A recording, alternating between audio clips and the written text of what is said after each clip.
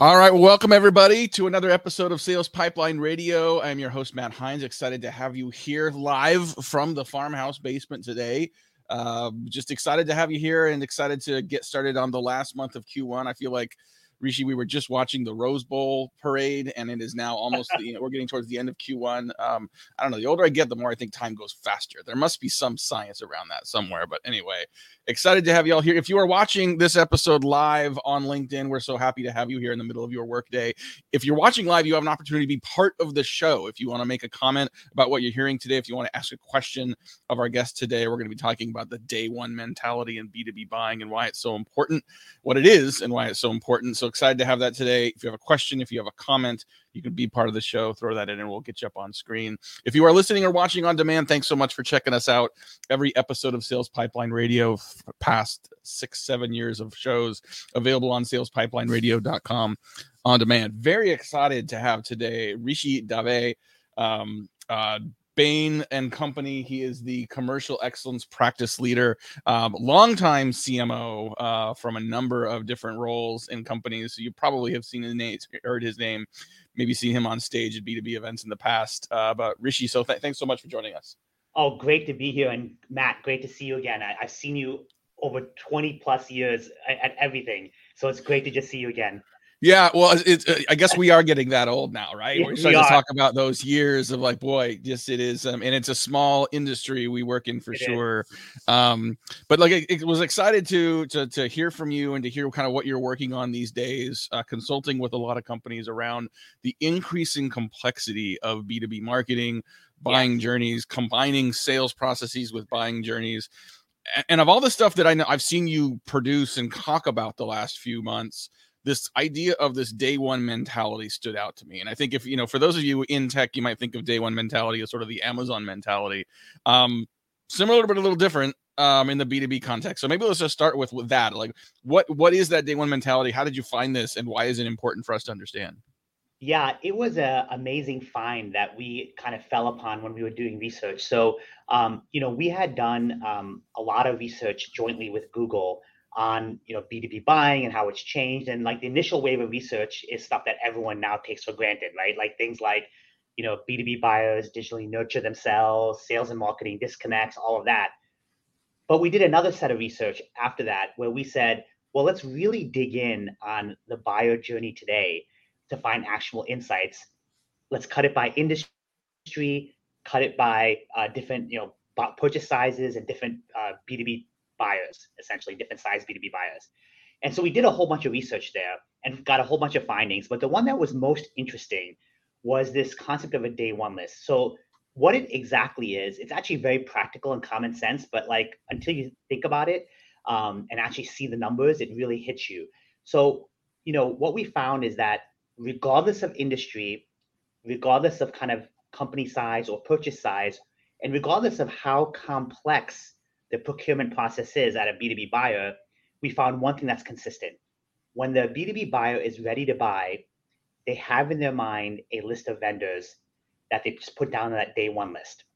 And depending on the industry, it's within like 86 to 90% of buyers have that day one list and they put that down. Then, they may go through a convoluted procurement process, but like roughly 90% of the time at the end of that procurement process, they end up buying off that day one list. And that was no matter whether the procurement process was short, long, no matter how many people were involved. They'll sometimes add one or two vendors to that list through that procurement process, but 90% of the time, give or take a few percentage points, depending on industry, they'll end up buying off that day one list. And so that was just a big insight for us. And when we talk to companies, that's something that people immediately attach on. And then they kind of say, okay, so what does that really practically mean? Mm-hmm. Yeah, I think if you're watching this today and you feel a breeze, it is the brand and content people violently nodding their heads in agreement. Exactly. Because they're like, I told you so. This is why what we do is so important. And so let's talk a little. Let's unpack this a little bit, right? Because I mean, this has an impact on a lot of things. This has an impact on how we think about building credibility and attention with decision makers before they're ready to buy. It also has an impact on the activities that we have traditionally thought were valuable uses of time. I'd love to talk about the old RFP, right? And the idea that I've always like, if I get an RFP, if I didn't know the company producing it, I'm probably already way behind. Talk about what the day one mentality means about RFPs and whether or not we should be using them. Well, I mean, we found that 3 things get you on the day one list, right? And an RFP is not one of them, right? Like, right. Number one, no particular order, these 3 things. One is the B2B buyer, when they were at another company, they used you and they had a good experience. And so when they moved to their new company, they already knew you and they put you on that list. Number 2 is somebody else who they trust recommended you, right? At some point. And then thirdly is exactly what you said. They were made aware of your company and what you do before they were even ready to buy, whether it's digitally or, they were already talking to sellers or they were already talking to somebody who was talking to them about what you do. And so, those kind of 3 things were like the 3 big buckets. So ultimately what it means is what you just said, which is branding, content, sellers talking to B2B buyers that are on their target list before they're even ready to buy and educating them, etc. But it also means keep your customers happy, because they're gonna, executives move from company to company constantly now, and they're gonna put you on that list every single time if they love you, and they're gonna recommend you. So it's like keep the customers, keep your clients happy, give them a great experience, and make people aware of you before they're ready to buy. Talking today on Sales Pipeline Radio with Rishi Dave. He's the head of commercial insights for Bain & Company. And this idea that, again, like this is important. 80 to 90% of B2B buyers have a day one list of vendors they're already considering, and 90% of them pick the vendors on that day one list. Like the implications of this are profound. One of the other areas I want to discuss around this is the idea of sort of generating leads and from the right people to the right company before they're ready to buy. We had a conversation last week in a CMO group about BDR management best practices, and we found several CMOs that are managing BDRs are not. I mean, obviously, if you can set an appointment for a prospect that's ready to buy, great. Yep. But the other strategy is to really do what a couple of them called value deposits, to create a positive impression with that prospect, to create some value through that BDR motion. I mean, you're spending money on them and you want them to set an appointment, but you're also spending money on white papers and events and other things that are meant to generate that pre-buying journey, is or at least awareness, if not intent, if not consideration. Talk a little bit about what this means for what we have traditionally used as pipeline generators and how we can adjust that strategy for people that aren't ready for that pipeline. Yeah, well, the failure point that we see consistently in what you described is actually not having a robust understanding of who you're targeting. So, today, with all these third-party data companies that are out there, every single company that's out there, definitely in US and Europe, at least, and to some degree in Asia as well. And so you can't, pre-nurture everyone at the same level.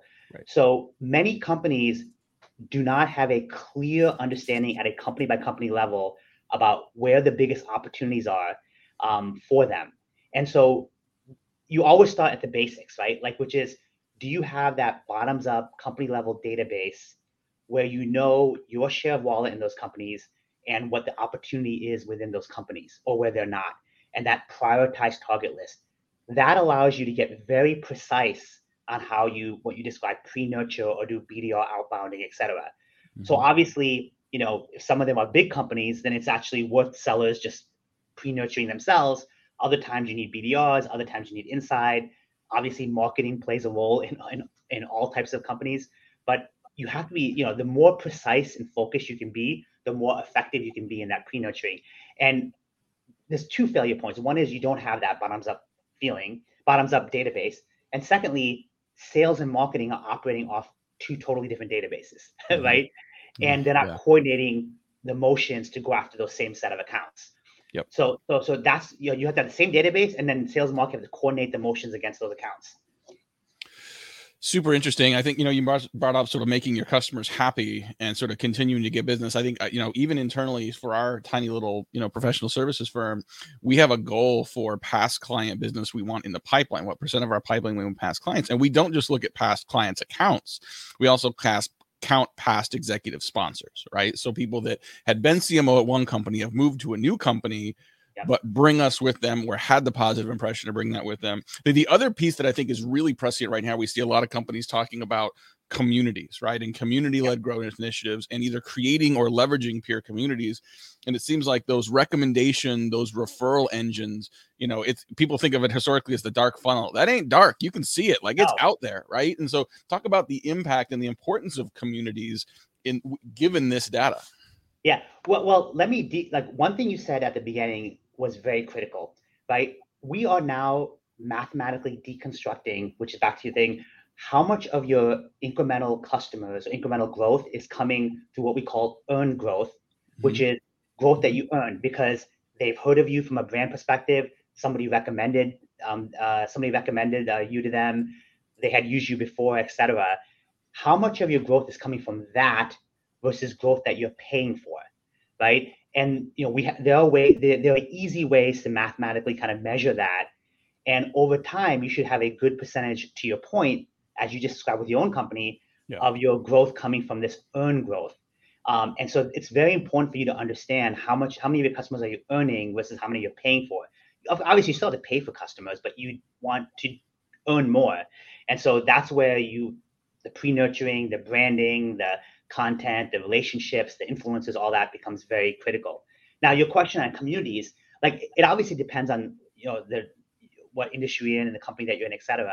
But like, for example, in tech with tech-oriented companies, you're selling to developers, those communities are super critical because that's where you get a majority of referrals. So it just depends on kind of the nature of your industry and where they credibly go. So I work with like tech companies where those digital communities are critical. I also work with industrial companies where they're less so, and it's more of a person-to-person referral. You have to just really know that and know what it's going to take to drive that earned growth. And also you can leverage where in the past you've been successful. Yeah, I want to go back because we're just a few more minutes here talking about this topic. I want to go back to those people that were nodding vehemently, like the brand folks, the content folks, where they're not. If you're creating sort of your own sort of earned traffic, earned attention, right? Like that isn't immediately measured on pipeline, but is there? I mean, I'm a math marketer, right? And I like to think about things in terms of sort of justifying its existence, even if it's not a direct response to something you can buy a beer with. Are there ways to mathematically create sort of a formula that says, here's the impact, here's the work I'm doing to invest in those relationships? Can that material, do we do that based on sort of an expected future pipeline? Can we justify it based on expected future conversion rates and faster sales cycles? What have you seen in the wild? Yeah, so we built a whole practice on this, and obviously Bain invented NPS, so this is like the next evolution, but like, it's really, to boil it down to an overly simple level, but it actually works. Look at the customers you're earning today and ask them, why did you look at us in the first place? Right. And we have kind of surveys that we've tested over time that really, deconstruct what's earned and what's not. But let me make it super basic, right? Look at your customers you're getting now and simply ask them, like, did you come in because you're responding to an ad? Or did you come in because somebody referred you? Or did you come in because you worked for us? There's a lot of questions you can ask on why they came into you in the first place. And that'll help you get an initial feel for how many of these customers you're earning and how much you're paying for. And then look at, what's been successful in earning those customers and do more of that. Now, I'm overly simplifying. We've made that very programmatic and scalable, but that at the most basic level gives you actually surprisingly a pretty robust understanding of that. Yeah, that's really interesting. And I think when you think about sort of these more complex deal cycles where you've got multiple members of a buying committee, there may be one or two of those people that you can impact. But part of your job then, even before the buying process begins, is to build some internal consensus. Like I think of a commitment to change, which is when you proceed buying or considering your product, is still consensus building internally. And there's absolutely a role for creating preference for that day one list internally, having internal circulation of your ideas and values as part of this.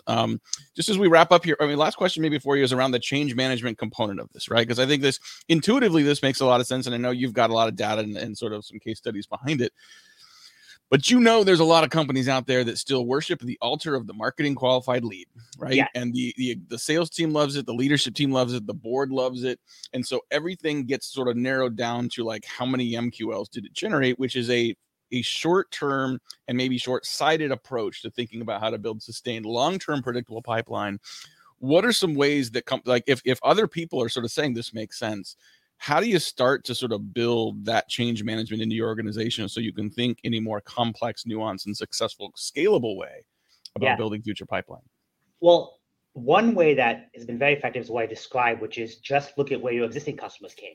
Because, for example, you may think based on your mathematics and analytics that these customers came, and they may have come as an MQL, but when you actually ask them why they came in the first place, it's not because they saw a content piece, clicked on it, and then converted in a lead. They before they even got to that point, they got a referral. They heard of you already. It was a branding element or some kind of earned element. And then they said, okay, now I'm ready to buy. Let me go in and fill out a lead form. And so like starting to gather that data on the customers you're getting today and showing that, look, what's actually making them come in is brand, is referrals, is content, is all of this, and not the traditional kind of short-term MQL. And building that database of your current customers becomes very effective and eye-opening for the board, for executives, et cetera. So all of that becomes very effective. And then there's obviously a lot of other things that we do already, which is like look at your organic traffic, look at how that's growing, there's a lot of short stuff that we can use to measure, how much brand recognition you have as well. But both those things have worked really well, is both looking at kind of the organic traffic, your branded traffic coming from search, but also looking at what's truly driving your new customers today. Yep. This is awesome. I mean, so much to unpack here, and hopefully, we've sort of lit a bit of a fuse for people listening to say, okay, what does this mean for their organization? What can they do internally? I know that you've got a lot of content up on your profile on Bain.com, on your LinkedIn profile as well. You've got some stuff up on Harvard Business Review, and you've been interviewed, quoted, and written a lot. Where can people find more about this? Where should they go? Yeah, so you can definitely follow me on LinkedIn. You can definitely follow me on Twitter. At Rishi P Dave, so RISHIPDAVE, and then just go to Bain.com and I have a whole profile up there, and you can see all the articles I've written as well. Awesome. We will put those links in the show notes as well, so y'all have access to those. And thank you so much, Rishi. This has been great. This is I think this is, for people that have been doing B2B marketing, like this intuitively makes sense, but to have some data and some real frameworks behind it to try to not only operationalize it, but also create some of the change management required internally to create an operational shift across departments and perspectives and kind of organizations. So thank you very much for the insights, and thanks for joining us today. I know you're busy. Yeah, no, thank you. And I've followed you over the last 20 plus years, and your content has been fantastic. And I'm sure your audience sees that as well. So you've lived this. So thank you. Thank you very much. Well, thank you everyone for watching and listening today. Thanks for another episode of Sales Pipeline Radio. My name is Matt Hines. We'll see you next week. Take care.